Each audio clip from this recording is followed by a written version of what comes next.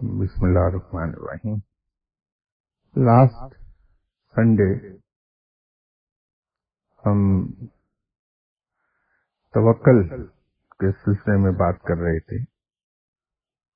اب توکل کے ساتھ ساتھ دو لفظ اور ہم کثرت سے استعمال کرتے ہیں، وہ ہے صبر اور رضا۔ تو میرے خیال میں جہاں توکل کا ہم ذکر کرتے رہے ہیں، کچھ صبر کا بھی ذکر کیا جائے اور اس کے ساتھ ساتھ رضا کا۔ صبر کے لغتی معنی تو آپ ہم میں سے ہر آدمی جانتا ہے، تو میں اس کی اصطلاحی معنوں کے سلسلے میں کچھ ذکر کرنا چاہتا تھا۔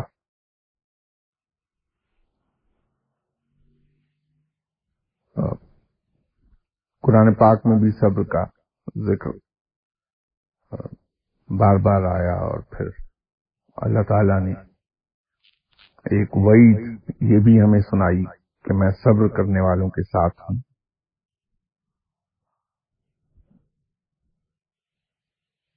ان لفظوں میں رب تعالیٰ نے شاید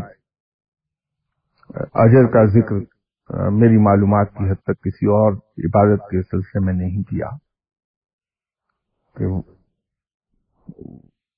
ایسا نہیں کہیں کہا کہ میں روزہ رکھنے والوں کے ساتھ ہوں۔ روزے کے بارے میں بہت بڑا اجر کا وعدہ کیا کہ میں روزے کا اجر میرے پاس ہے۔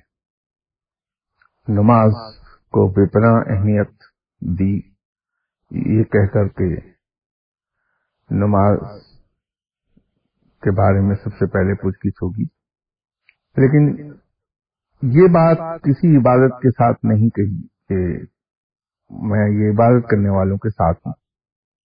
یہ صرف صبر کے سلسلے میں کہا کہ میں صبر کرنے والوں کے ساتھ ہوں۔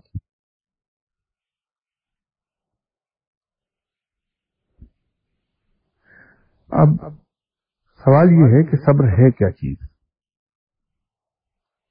تو صبر کے بارے میں بھی بے پناہ تعریف، اس کی ڈیفینیشنز بے پناہ موجود ہیں۔ مختلف علماء نے اس کی تعریف ڈیفینیشن اس کی بیان کی ہے مختلف پیرائی میں، اولیاء کرام نے بھی اس کی ڈیفینیشن بیان کی ہے۔ کچھ کے نزدیک تو صبر اس چیز کا نام ہے کہ انسان اللہ کی طرف سے بیان کی گئے ڈوز اینڈ ڈو ناٹس کو فالو کرے، اور ڈوز اینڈ ڈو ناٹس کو فالو کرتے وقت جو ہمیں دقت اور مشکل کا سامنا کرنا پڑے اس کو ہنسی خوشی جھیل جائیں، تو صبر اس چیز کا نام ہے۔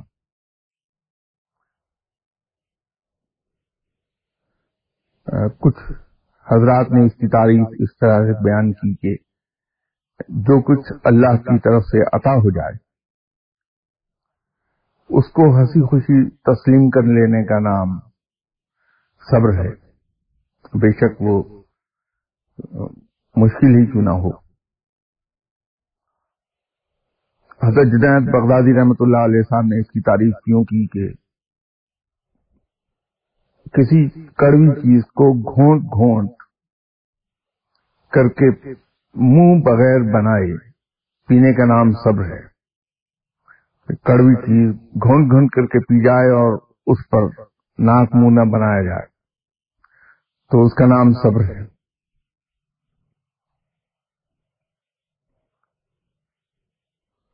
اب یہاں پر ایک تھوڑا سا کنفیوژن رہے گا۔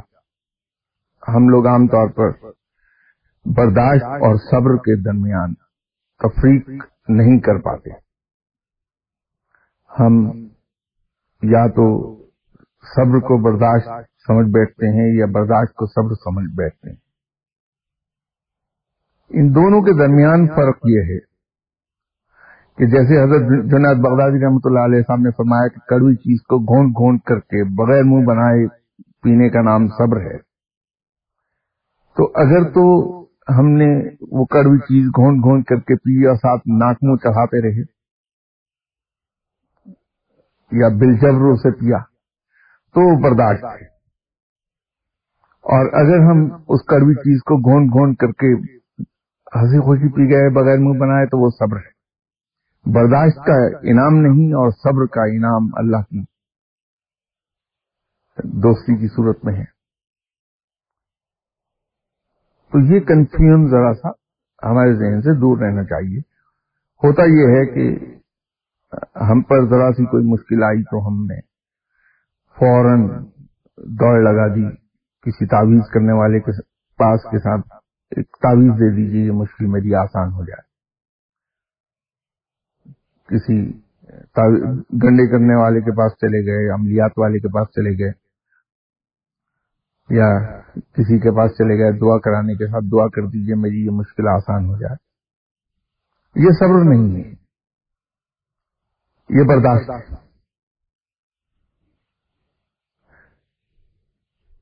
تو یہ تھوڑا سا ایک جو باریک سا فرق ہے برداشت اور صبر میں، اس کو ہم اپنے ذہن میں واضح رکھیں۔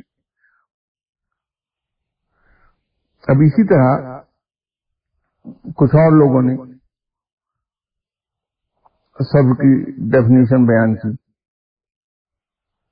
کہ رب تعالیٰ کی طرف سے آنے والے مصائب کو، جس کو یوں کہیے کہ تقدیر کا حصہ ہے ہماری، ان مصائب کو صبر شکر کے ساتھ برداشت کرنے کا نام صبر ہے۔ ذاتی طور پر میرے نزدیک صبر کی تعریف شاید میں یوں کر پاؤں کہ مقام صبر وہ مقام ہے جہاں پر انسان نعمت اور مصیبت کا فرق کرنا چھوڑ دیتا ہے۔ اس کے نزدیک نعمت اور مصیبت میں جہاں فرق نہ رہ جائے وہ صبر ہے۔ یہ میرا ذاتی اس کے بارے میں خیال ہے کہ نعمت ملنے پر جیسی خوشی ہوتی ہے، اللہ کی طرف سے بھیجی ہوئی مصیبت اور مشکل کو بھی اسی خوشی اور اسی سکون قلب کے ساتھ نہایت خاموشی کے ساتھ لے لیا جائے اور اس میں سے گزر جایا جائے، یہ صبر ہے۔ تو میں تو صبر کو ڈیفائن اس طرح سے کروں گا کہ وہ مقام جہاں انسان نعمت اور مصیبت میں فرق کرنا چھوڑ دے وہ صبر، مقام صبر ہے۔ اب اس صبر کے بھی اصل میں 3 مقام ہیں۔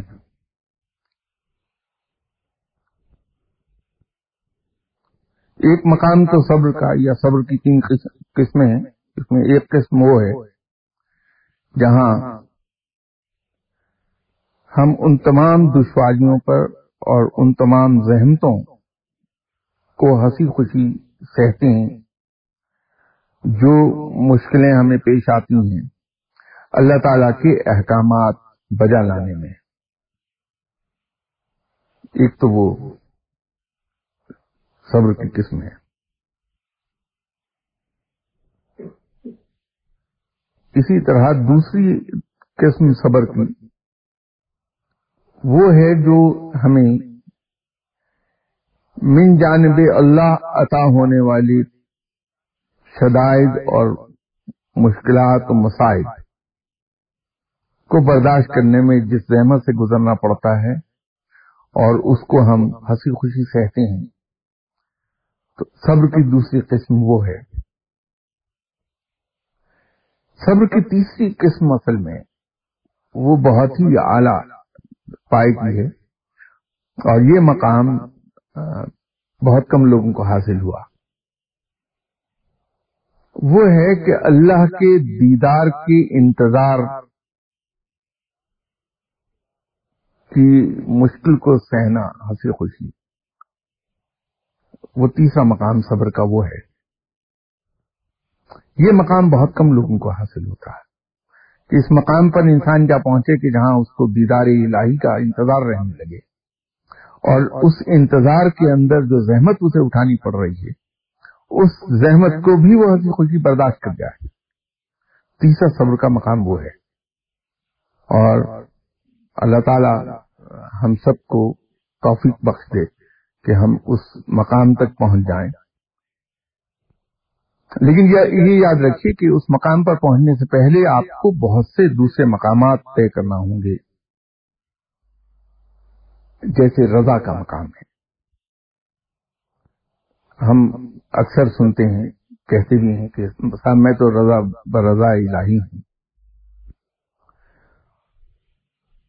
لیکن پریکٹیکلی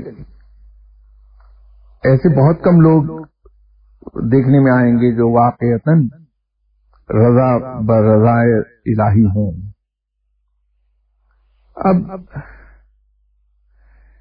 رضا کی ڈیفینیشن کیا ہے یہ دیکھنے کی بات ہے. صبر تو سہنے کے ضمن میں آئے گا، لیکن جو دل میں جذبہ پیدا ہوتا ہے کہ یہ چیز میرے رب کی طرف سے عطا کردہ ہے، چاہے وہ بیماری کیوں نہ ہو، تو یہ سوچ کر کہ یہ میرے رب کی طرف سے عطا کردہ ہے، میرے آقا کی طرف سے عطا کردہ ہے، تو میں اسے سینے سے لگا کے رکھوں، یہ جذبہ اصل میں رضا ہے. تو جب تک ہم رضا کا جذبہ پیدا نہیں کر پاتے دل میں، صبر کے مقام پر جاتے نہیں. اب رضا میں بھی دو مقام ہیں. ایک تو یہ ہے کہ انسان رب پر راضی ہو جائے، اور دوسرا مقام یہ ہے کہ وہ رب سے راضی ہو جائے. پھر میں دوہرا دیتا ہوں کیونکہ اس میں معمولی سا فرق محسوس ہوگا آپ کو، کہ ایک مقام وہ ہے کہ انسان رب پر راضی ہو جائے، اور دوسرا یہ ہے کہ وہ رب سے راضی ہو جائے. اب ان دونوں میں ایک تو وہ مقام ہے جو مجاہدے سے، ریاضت سے، محنت سے حاصل ہو جاتا ہے.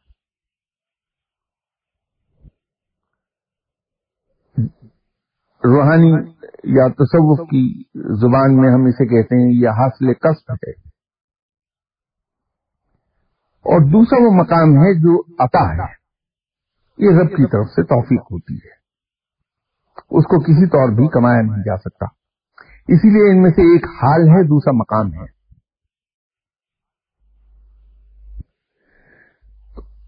رب پر راضی ہو جانا جو ہے یہ حاصل کسب ہے، اسے ہم محنت سے اپنے اندر پیدا کر سکتے ہیں. کہ رب تعالیٰ نے جو کچھ حکم دیا ہے ہمیں، ہم اس کو ہنسی خوشی یہ سمجھ کر کہ یہ ہمارے آقا کا حکم ہے، اسے بجا لانا ہم پر فرض ہے، ڈیوٹی سمجھ کر نہیں، خوشی سمجھ کر اس کو فالو کر لیں تو رب پر راضی ہو گیا. یہ ہم محنت سے کر سکتے ہیں، اس کے لیے اپنے آپ کو خود ٹرین ہمیں کرنا پڑے گا. اس لیے حاصل کسب ہے اور یہ مقام ہے. انسان اس مقام پر آ جاتا ہے. دوسرا ہے کہ وہ رب سے راضی ہو جائے، کہ جو چیز بھی رب تعالیٰ سے عطا ہو اس کو ہنسی خوشی قبول کر لے اور اس کو اپنی تقدیر کا حصہ سمجھ کے ہنسی خوشی لے لے. یہ بنیادی بات یہ ہے کہ بہت ہی خوشی کے ساتھ اسے قبول کر لے کہ یہ میرے آقا کی طرف سے عطا کردہ ہے، اس لیے یہ قابل احترام ہے، چاہے وہ مصیبت ہی کیوں نہ ہو. یہ رضا کا یہ مقام جو ہے یہ احوال میں سے ہے، اس لیے یہ عطا ہے، یہ کمایا نہیں جا سکتا. یہاں تک پہنچنا وہ اللہ تعالیٰ کی توفیق سے، عطا کردہ توفیق سے ممکن ہوگا. ایک صاحب گزرے ہیں فضیل بن فیاض، آپ اسے اردو میں فضیل بن فیاض کہیں گے، لیکن عربی میں فضیل بن فیاض کے نام سے جانے جاتے ہیں. ان کا فرمانا یہ تھا کہ میرے لیے فقر امارت سے بہتر ہے، یا یوں کہیے آسان لفظوں میں کہ فقیری غربت امیری سے بہتر ہے.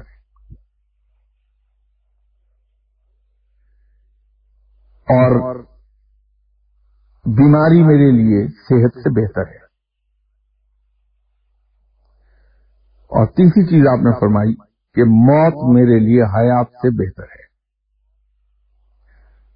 یہ اکثر فرماتے تھے محفلوں میں. تو ایک صاحب نے جا کے حضرت امام حسین رضی اللہ تعالی عنہ کی خدمت میں عرض کیا کہ یا رسول اللہ صلی اللہ علیہ وسلم، فضیل بن فیاض جو ہیں وہ یہ کہتے ہیں. تو آپ نے فرمایا اللہ ان کے حال پر رحم فرمائے. رضا کا ایک مقام یہ ہے. اسی طرح ایک بار آپ صلی اللہ علیہ وسلم کی خدمت میں ایک صحابی نے حاضر ہو کے یہ عرض کی تھی، یا رسول اللہ صلی اللہ علیہ وسلم، پہلے تو میرا مال چلا گیا اور اب میرا جسم بھی بیمار ہو گیا.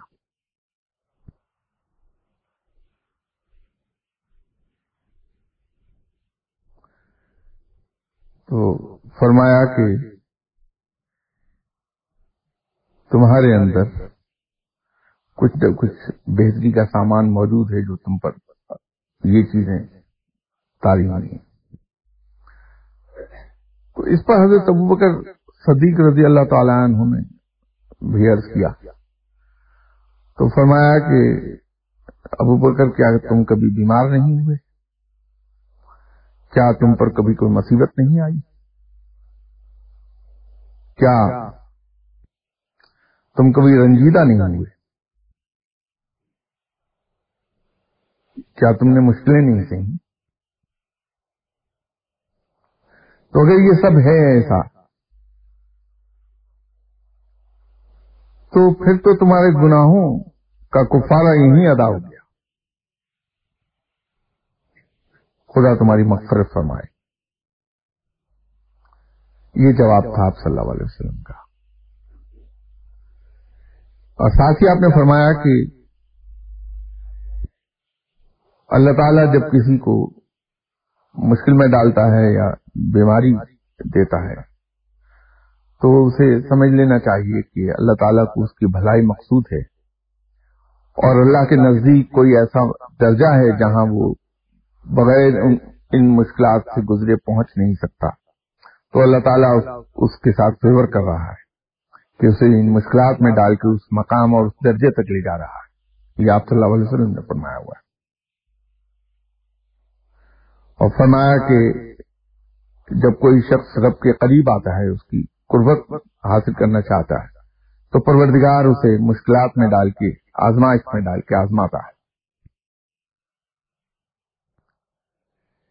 اب ایک طرف تو یہ سب چیزیں ہیں، دوسری طرف اگر ہم اپنے آپ کو دیکھیں تو میں تو یوں سمجھتا ہوں کہ ہم میں سے ایک بہت بڑی اکثریت 14 کروڑ لوگوں میں سے جو بالغ لوگ ہیں وہ اس وقت تقریباً کوئی 5 کروڑ کے قریب ہوں گے. وہ اگر 100% نہیں تو 80-85% ایسے ہیں لوگ جو ذرا سی مشکل آنے پہ بولائے بولائے پھرتے ہیں، کبھی کسی کے پاس کبھی کسی کے پاس. اور جس چیز کو آپ صلی اللہ علیہ وسلم نے اتنے خوبصورت بیان کیا ہے، اس سے جان چھڑانے کے لیے ہم کبھی کسی کے پاس جاتے ہیں، کبھی کسی کے پاس جاتے ہیں، کبھی کوئی طریقہ آزماتے ہیں.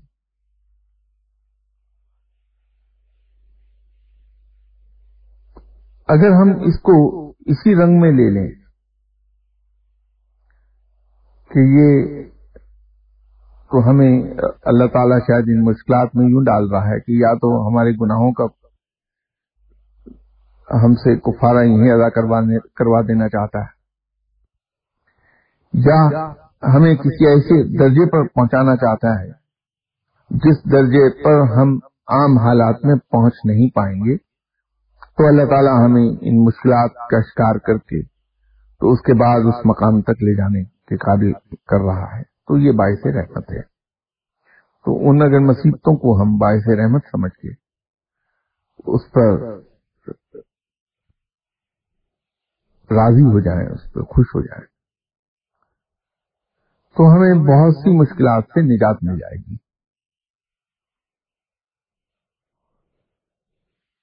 اور اسی طرح اگر ہم یہ سمجھ لیں کہ صبر کا انعام کیا ہے کہ میں تمہارے ساتھ ہوں، تو اللہ کا ساتھ اگر ہم چاہتے ہیں تو ان مشکلات اور مصیبتوں کو اگر ہم ہنسی خوشی برداشت کر لیں، اللہ جو عطا کر دے اسی کو ہم یہ سمجھ لیں کہ یہ ہمارے لیے بہترین تھا، کیونکہ وہ مالک ہے اور بڑا رحیم و کریم مالک ہے، بے پناہ مہربان ہے، یہ ہم سبھی زبان سے کہتے رہتے ہیں۔ تو اگر یہ سچ ہے کہ، اور جو ہے یقیناً سچ ہے کہ اللہ بڑا مہربان ہے، بڑا رحیم و کریم ہے، وہ بہانے ڈھونڈتا ہے کہ کسی طرح ہم پر رحم فرما دے، رحمتیں کر دے، ہمیں معاف فرما دے، بخش دے ہمیں، تو پھر اس کی طرف سے آنے والی کوئی بھی مشکل ہمارے لیے باعث تکلیف کیسے ہو سکتی ہے؟ وہ ہمیں، اگر ہماری والدہ ہمیں مشکل میں نہیں دیکھ سکتی تو وہ رب جو ہماری والدہ سے 70 گنا زیادہ مہربان ہے وہ ہمیں مشکل میں کیسے دیکھے گا؟ اگر ہماری والدہ دنیا میں سب کچھ کر گزرنے کو تیار ہو سکتی ہیں صرف ہماری ایک خواہش پوری کرنے کے لیے، خواہ کتنی چھوٹی سے چھوٹی ہو اور بڑی سے بڑی ہو، تو رب تعالیٰ کیوں نہیں ہماری خواہشات پوری کرے گا، جبکہ اس کے تو خزانے میں کمی بھی کوئی نہیں۔ تو ہم اس شبہ میں کیوں رہتے ہیں کہ صاحب وہ مجھ کو اگر ایک نئی بائسیکل چاہیے، وہ نہیں مل رہی تو میں پرابلم میں آیا ہوا ہوں، دوڑا پھر رہا ہوں، کبھی ایک پیر صاحب کے پاس جا رہا ہوں، کبھی کسی عامل صاحب کے پاس جا رہا ہوں، کبھی اخبار میں اشتہار دیکھ کے کسی تعویذ کرنے والے کے پاس جا رہا ہوں، کبھی دعا کرنے والوں کے پاس دوڑ رہا ہوں کہ دعا کرو مجھے ایک بائسیکل مل جائے۔ جب یہ یقین ہے کہ میرا رب میری والدہ سے کہیں زیادہ مہربان ہے، مجھے تو یہ یقین ہے کہ میری والدہ خواہ کتنی ہی غریب کیوں نہ ہو یا کتنی امیر کیوں نہ ہو، اگر ان کو یہ ہلکا سا اشارہ بھی مل جائے کہ میرا دل یہ چاہ رہا ہے فلاں چیز میں کھا لوں یا حاصل کر لوں، تو وہ ان کی اٹموسٹ ایفرٹ ہوگی کہ مجھے حاصل کر دیں کسی نہ کسی طریقے سے۔ تو اب اس کے بارے میں تو میرا خیال کسی کو ہم میں سے شبہ نہیں ہوگا کہ ہماری والدہ نہیں چاہیں گی، تو پھر رب کیوں نہیں چاہے گا؟ تو اگر رب چاہے گا تو پھر ہمیں یہ دوڑنے کی ضرورت کیا ہے؟ ہم کیوں نہ گھر پر بیٹھے آرام سے اور بقول انگریز کے سیٹی بجاتے پھریں، جیب میں ہاتھ ڈالتے، تو ٹھیک ہے رب موجود ہے، ضرور کر دے گا یہ کام، مشکل کیا ہے، آج نہیں تو کل ہو جائے گا۔ جو ہی یہ ہمارے لیے مناسب ترین وقت آئے گا، ہمیں دنیا کی ہر نعمت حاصل ہو جائے گی، رب تعالیٰ ضرور دے دے گا، اور یقین مانیے کہ ہو جاتی ہے۔ آپ اپنی اپنی زندگی پہ نظر دوڑائیے، آپ دیکھیں گے کہ ہمارا سب کا تجربہ یہی ہے کہ وقتی طور پر تو شاید وہ چیز حاصل نہیں ہوئی، لیکن 3-4 مہینے کے بعد، 6 مہینے کے بعد اس سے کہیں بہتر چیز ہمیں حاصل ہو گئی، اللہ تعالیٰ نے عطا فرما دی۔ تو غم کس بات کا ہے، فکر کس بات کی ہے؟ اور ایک چیز میں آج آپ سے اور گزارش کرنا چاہتا ہوں، معلوم نہیں کس حد تک درست ہے اور کس حد تک غلط، لیکن یہ صرف میرا ایک ذاتی خیال ہے کہ ہم میں سے ہر آدمی اس مرض میں مبتلا ہو گیا ہے وظیفے کرنے کی۔ وہ آٹا گوندنے میں 2.5 منٹ لگ رہے ہیں بجائے 2.25 منٹ کے، تو فوراً کسی کے پاس جایا جائے، یہ پوچھا جائے کہ صاحب ایسا کوئی وظیفہ بتا دیجئے کہ آٹا 2 منٹ میں گوندا جا سکے۔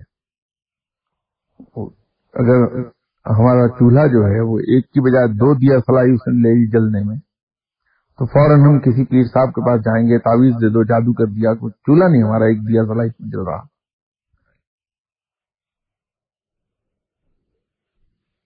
یہ مسلمان کے شایان شان نہیں ہے. مسلمان تو دو چیزوں پر ایمان رکھتا ہے، ایک کوشش اور جدوجہد پر، اور دوسری اللہ تعالی کی رحمتوں پر.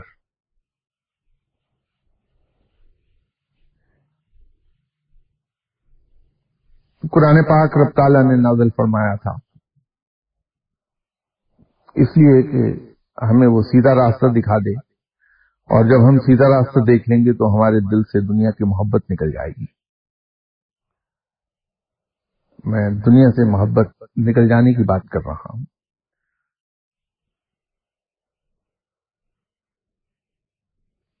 لیکن عجیب و غریب بات ہے کہ ہم نے دنیا کمانے کا ذریعہ ہی اس قرآن کو بنا لیا.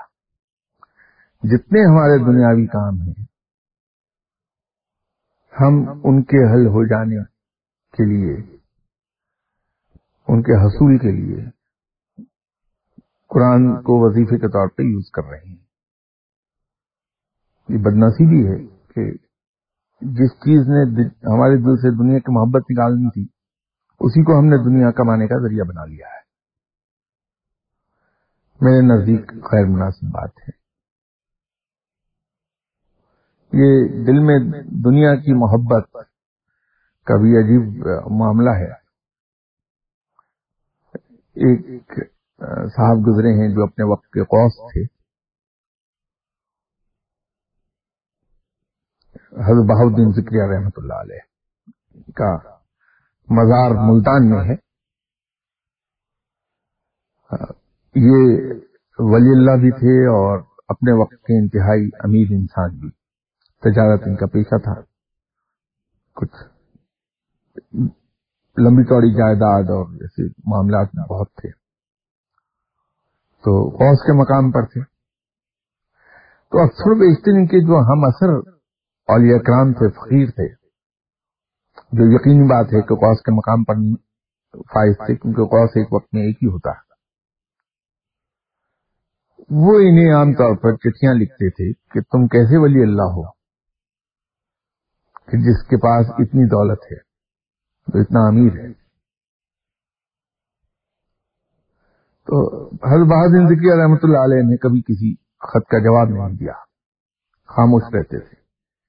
لیکن پھر وہ بہت سخت خط آنے لگے تو بالآخر ایک خط کا جواب انہوں نے صرف 2 سطر میں دیا کہ میرے پاس دنیا کی دولت ہے ضرور، لیکن اسے میں نے دل میں جگہ نہیں دی.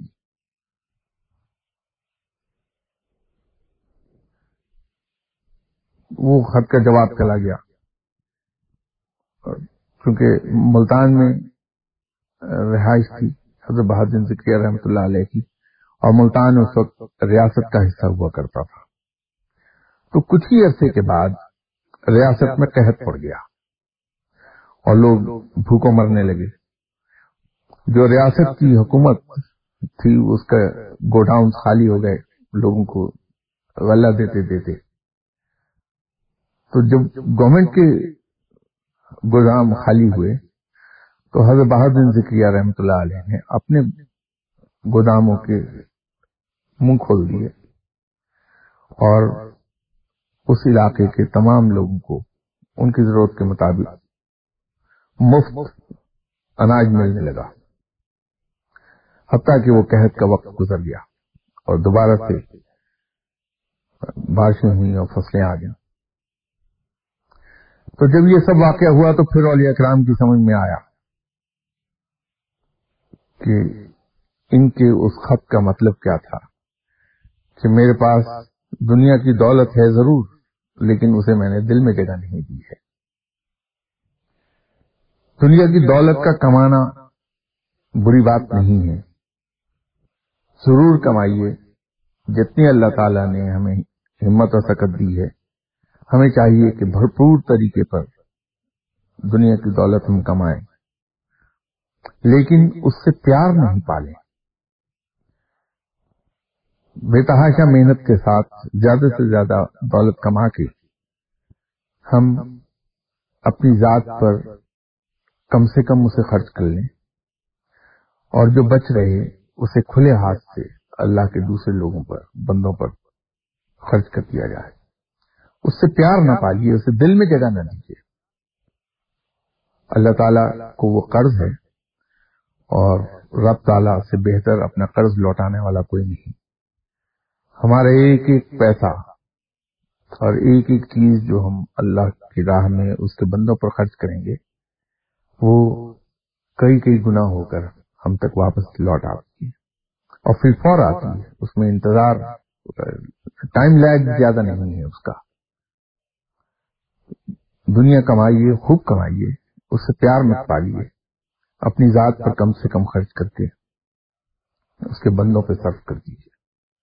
اللہ تعالیٰ اس کا اجر آپ کو عطا فرمائے گا. اللہ مجھے توفیق عطا فرمائے کہ میں کہی ہوئی باتوں پہ 100% عمل کر سکوں. آمین. ہو جانے میں اور خوش ہونے میں دونوں میں کیا فرق ہے؟ راضی ہونا تو یہ ہے کہ ایک بات کہی آپ اس سے رضامند ہو گئے کہ ٹھیک ہے میں سے آئی ہے میں اس کو نبھا لوں. دیکھیے صاحب، یہ اب وہ گرامر بہت زمانہ ہوا پڑھی تھی. اب ہمارے بڑے محترم دوست یہاں بیٹھے ہیں، استاد بھی ہیں، یہ مجھے بتا دیں کہ میرے ذہن سے نکل گیا کہ وہ اس کی 3 ڈگری تھیں. آخری ڈگری تو یاد ہے، سپرلیٹو ڈگری. اب اس سے پہلے کی میں بھول گیا ہوں 2. جیسے وہ تھا نا good, better and best. Best superlative degree تھی اس کی. رضا ہونا جو ہے وہ غالباً دوسرے درجے پہ ہے، اور خوش ہونا سپرلیٹو ڈگری ہے. راضی ہو گئے آپ نے بغیر کسی غم کے، بغیر کسی کراہت کے، یہ اکراہ کے، بغیر کسی اکراہ کے آپ نے اسے کر ڈالا، اسے قبول کر لیا، وہ راضی ہیں آپ. لیکن اگر آپ خوش ہوئے، کہو یہ مصیبت آئی میرے رب کی عطا کردہ، تو سپرلیٹو ڈگری ہے، وہ رضا سے 2 ہاتھ آگے ہے. اور ایک چیز یاد رکھیے، کئی لوگ آپ کو یہ سوال کرتے ملیں گے کہ صاحب ذرا کشف کے ذریعے دیکھ کے بتائیے رب مجھ سے راضی ہو گیا یا نہیں ہو گیا. کشف والا کیا دیکھے گا؟ رب کے بھید کون جان سکا؟ کس کی مجال ہے کہ اس کے بھیدوں تک چلا جائے، چاہے کتنا بڑا صاحب کشف کیوں نہ ہو. لیکن اس کا ایک ثبوت ہے.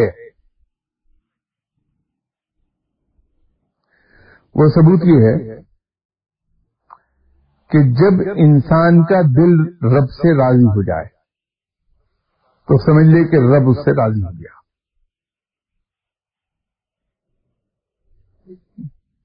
کیونکہ انسان کا دل راضی ہو ہی نہیں سکتا جب تک کہ رب اس سے راضی نہ ہو جائے. یہ بین ثبوت ہے اس بات کا کہ رب اس سے راضی ہو گیا. تو کسی سے پوچھنے کی ضرورت نہیں ہے کہ رب مجھ سے راضی ہوا یا نہیں ہوا. صرف دل میں جھانک کے دیکھ لیجیے اپنے کہ آپ کا دل رب سے راضی ہے یا نہیں. رب راضی ہے آپ سے.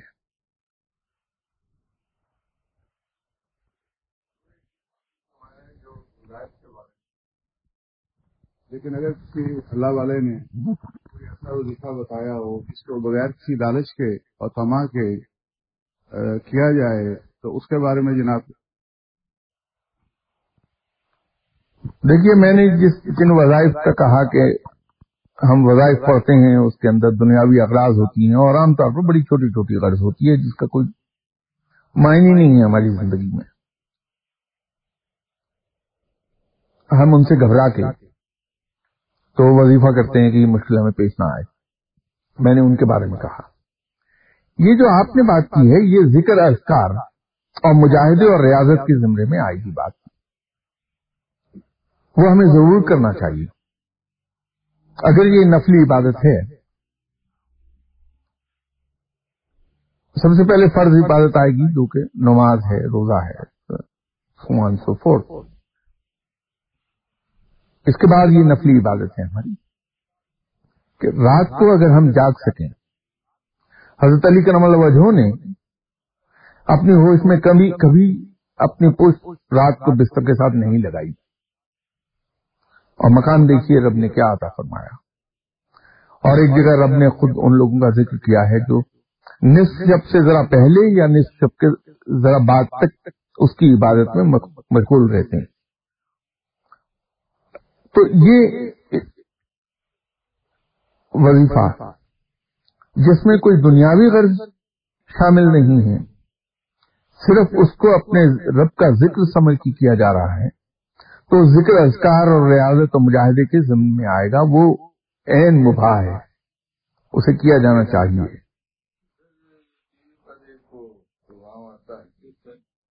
एक डॉक्टर लिखते हैं, इनका वो तो मामले में रखा हुआ है कुरान थेरेपी, तो उसमें अक्सर वो लोग उनको पूछते हैं मुझे ये तकलीफ है, मुझे दमा है, मुझे ये है, शुगर है, मुझे ब्लड प्रेशर है, मुझे ये है, तो वजीफा बताएं, क्या है ये इलाज बताएं। तो वो बताते हैं ये सूरत पढ़ें, इतने बार पढ़ें, ये करें, वो करें, वो करें। तो वो ऐसा वजीफा फिर मतलब के लिए हो गया ना, फिर वो रियाजत की तो ना है। बिल्कुल कतई तौर पे वो हम एक मजदूरी कर रहे हैं बिल्कुल इस तरह से कि हमने अपने एम्प्लॉयर के साथ एक एग्रीमेंट किया है कि हम 30 दिन आपके पास सुबह 9 बजे से शाम 5 बजे तक काम करेंगे और उसके जवाब में आप हमें इतनी तनख्वाह देंगे। तो महीना भर आप काम करते हैं, महीने के बाद वो आपकी तनख्वाह आपको देता है। ना आपका उस पर कोई एहसान है, ना उसका आप पर कोई एहसान है। आपने काम किया, तनख्वाह ले ली, उसने तनख्वाह दी और आपसे काम करवा लिया। तो रब के ताला के साथ भी हम ऐसा ही कॉन्ट्रैक्ट करते हैं कि अल्लाह मैं तुझे इतनी बार याद करूंगा, उस याद करने के जवाब में तू हमारी ये मुश्किल आसान कर देना। आप याद करते हैं, वो मुश्किल आसान कर देता। तो आपकी बंदगी और आपकी गुलामी क्या हुई? कुछ नहीं। कोई गर्ज से हमने गुलामी की थी, वो गर्ज पूरी हो गई, बात खत्म हो गई। तो बात मजा तो ये है कि वहां आका और बंदे का, आका और गुलाम का एक रिश्ता एस्टेब्लिश कर लिया जाए। आका को ये मालूम हो कि मेरा ये गुलाम वाकईतन दिल से अपने आप को मेरा गुलाम समझता है और इसने अपना आप टोटली मेरी झोली में डाल दिया है। अब इसकी तमाम जरूरियात, इसकी तमाम अगराज और इसको लुक आफ्टर करना अब सोलली मेरी जिम्मेदारी है, क्योंकि इसने तो मेरी झोली में मुझे अपने आप को डाल दिया। और आपको ये पता हो कि मेरा एक आका है जो मेरे ऊपर साहिबान की तरह साया किए हुए है, उसके इस साहिबान के नीचे मुझ तक कोई बारिश, कोई धूप और कोई मिट्टी की आंधी या आंधी की मिट्टी मुझ तक नहीं पहुंचेगी। ये आपको यकीन है? तो ये गुलामी, असल गुलामी हो जाएगी। देखिए, पहले तो हमें ये देखना पड़ेगा कि साहब ये वजीफा और जिक्र अज़कार इंसान के साथ सलूक क्या करते हैं। अब उस तफसील में जाने से पहले मैं आपके स्पेसिफिक सवाल का उतना ही स्पेसिफिक जवाब दे दूं। अगर तो मकसद आपका एक मखसूस राह पर चलते हुए अपनी उन तमाम खुफ्ता सलाहियतों को जगा के रब की गुलामी करना है, तो फिर आपको अपने आप को डिसिप्लिन करके चलना होगा, पाबंदियों के अंदर रह के। तो आपको गिन के मखसूस वज़ाइफ पढ़ने होंगे। और अगर सिर्फ आपका मकसद अपने खालिक का जिक्र करना है, तो फिर बगैर गिने पढ़िए। अगर अपने खालिक का कुर्ब चाहिए, उसकी दोस्ती चाहिए, तो उसके लिए अपने आप को एक मखसूस अंदाज में आपको तैयार करना होगा, उसके प्रोटोकॉल को ऑब्जर्व करना होगा, उसके मैनर्स को सीखना होगा, उसके एटिकेट्स को सीखना होगा। تاکہ اس کی دوستی کے قابل ہو جائے. تو اس کے لیے پابندیوں کے اندر رہنا ہوگا. وہاں آپ کو اپنے استاد کے بتائے ہوئے طریقے سے گن چن کے عبادت کرنا ہوگی. یہ بالکل ایسا ہے کہ اگر میں آپ سے یہ کہہ دوں کہ وہ سامنے دیوار ہے, آپ اس کو ہاتھ لگا لیجئے. آپ اپنی مرضی سے چاہے لمبے ڈگ بھریں, چاہے چھوٹے قدم اٹھائیں, چاہے دوڑ کے وہاں تک چلی جائیں, وہ آپ کی اپنی مرضی ہے, لیکن دیوار کو ہاتھ ضرور لگا لیں گی. اگر آپ کو میں فوجیانہ انداز میں ڈسپلن طریقے پر کہوں کہ آپ نے 10 قدم میں 5 منٹ کے اندر اندر آپ نے اس دیوار تک جا کے اس کو ہاتھ لگانا ہے, تو پھر آپ کو اس فرش کی لمبائی گننا ہوگی. 36 فیٹ 10 قدم ہے, ہر قدم 3.6 فیٹ کا اگر میرا ہوگا, اس میں سے مائنس آپ کے پاؤں کی دونوں کی لینتھ, تو 2 فیٹ and 9 inches لمبا اگر ڈگ ہوگا میرا, تو میں وہاں 10 قدم میں دیوار تک پہنچ جاؤں گی, اسے ہاتھ لگا لیں گی. اب اسی طرح اس کی ٹائم سٹڈی آپ کر لیں گے کہ ایک قدم میرا کتنے سیکنڈز میں اٹھے کہ میں مقررہ وقت میں اسے ہاتھ لگا لوں, نہ آگے نہ پیچھے. ٹھیک ہے, یہ بڑا ڈسپلن طریقہ ہوگا آپ کے چلنے کا, جو خوبصورت لگے گا یا نہیں. تو دونوں ہی صورتوں میں دیوار کو ہاتھ لگا لیں گے آپ. تو اسی طرح اگر آپ وظیفے پڑھتی ہیں استاد کے بتائے ہوئے, اور پھر تو اس میں آپ کو ڈسپلن رہنا ہوگا. پھر وہاں تمام آپ کو پروٹوکول سیکھنا ہوگا, اس کی پابند رہنا ہوگا, کیونکہ رب کے ساتھ دوستی کے اندر بڑا محتاط رہنا پڑے گا. دوستی مل نہیں سکتی توقع کہ آپ کو تمام ادب آداب نہ آتے ہوں. اپنے آپ کو اس لائق بنائیں گی اس کی دوستی کے, تبھی دوستی دیر پا ہوگی, ورنہ کہیں غلطی ہوگی دوستی جاتی رہے گی. تو گن کر پڑھنے میں اور نہ بغیر گنے اور کھلا پڑھنے میں یہ فرق ہے. اب یہ جو میں نے آپ سے کہا تھا کہ وظیفے کیا اثر ڈالتے ہیں, کیسے ہوتے ہیں, یہ میں یہاں شاید 2-3 بار پہلے بھی یہ بیان کر چکا کہ انسانی جسم ماتحت ہے, اس کو سائنس بھی مانتی ہے. یہ جو میں عرض کر رہا ہوں یہ ساری کی ساری سائنٹیفک ایکسپلینیشن ہے اس کی. ہمارا جسم جو ہے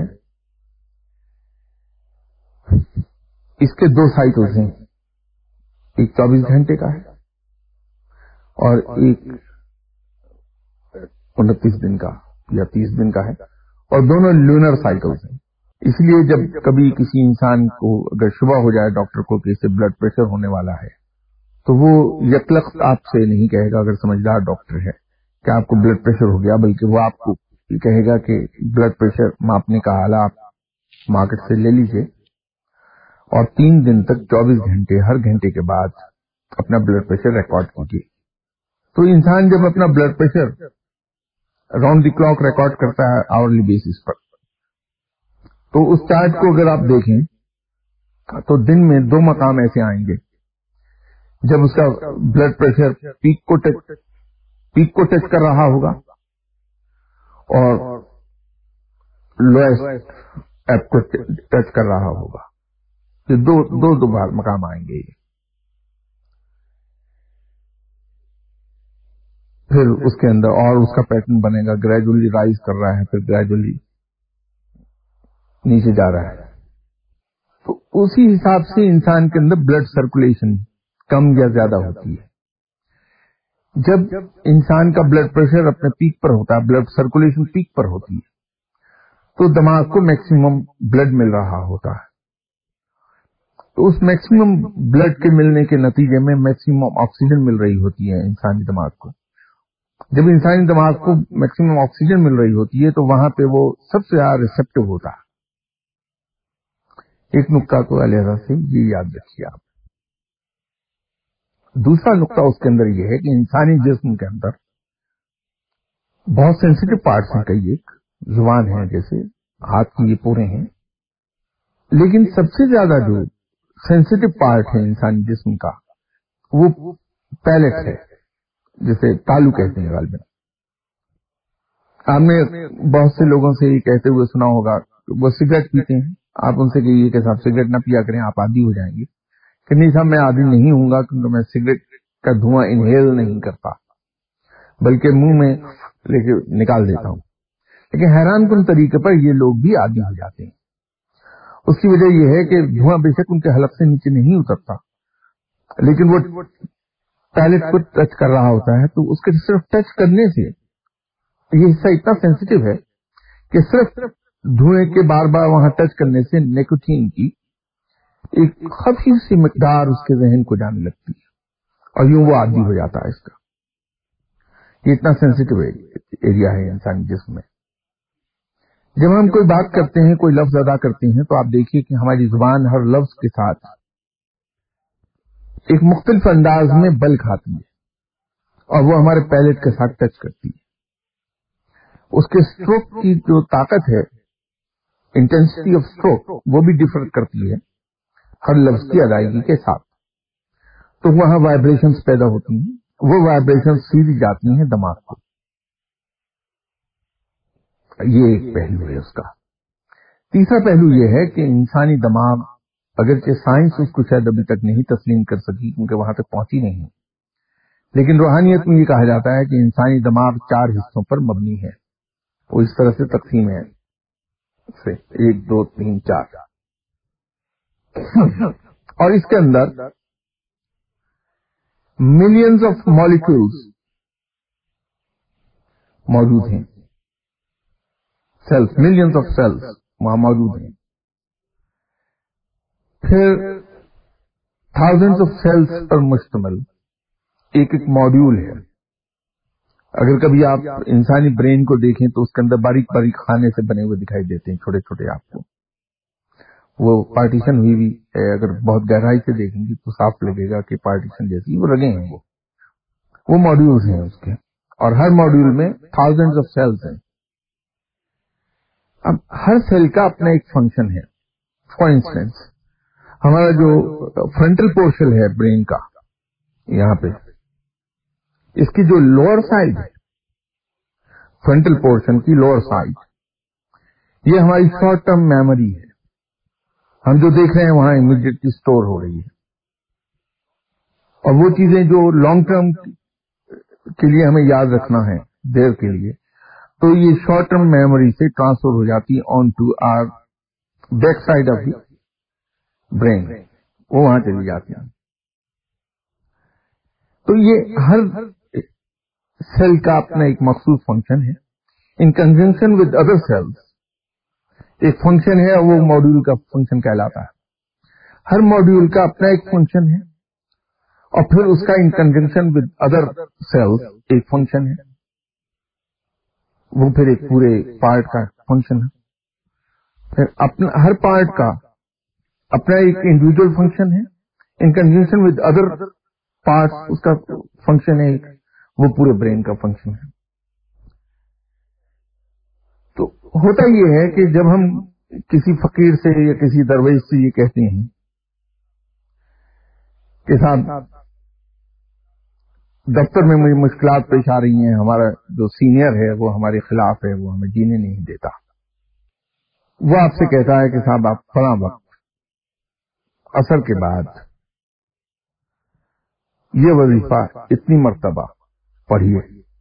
इसके अंदर 2 प्री रिक्विजिट्स होती हैं कि आप एक मखसूस मकाम पर ही बैठ के पढ़िए नमाज के बाद, और आपकी जुबान हिलनी चाहिए, होंठ हिलने चाहिए।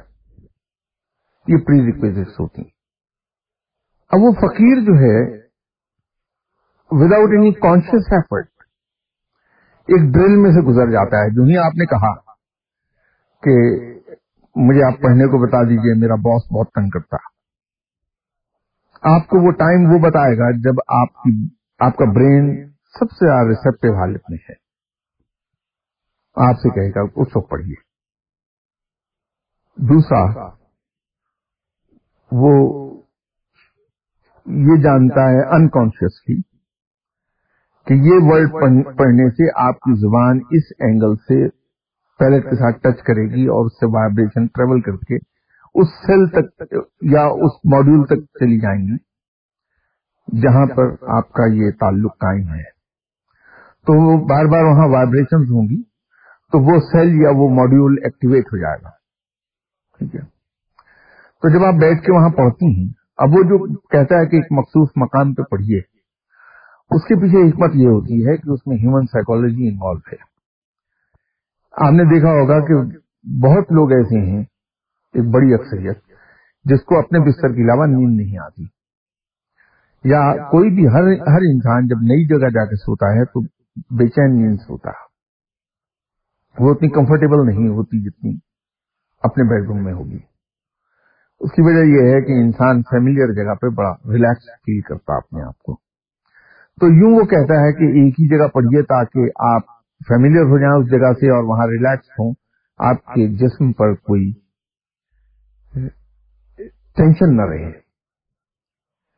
तो जुबान हिलाने को जो कहता है उसका तो मैंने आपको बता दिया, ताकि मूवमेंट रहे उसकी।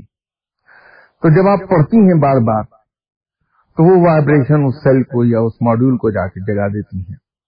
तो होता यह है कि जब वो एक्टिवेट होता है वो जगह आपकी, तो आप सबॉर्डिनेशन के मैनर ज्यादा बेहतर पूरे करने लगते हैं।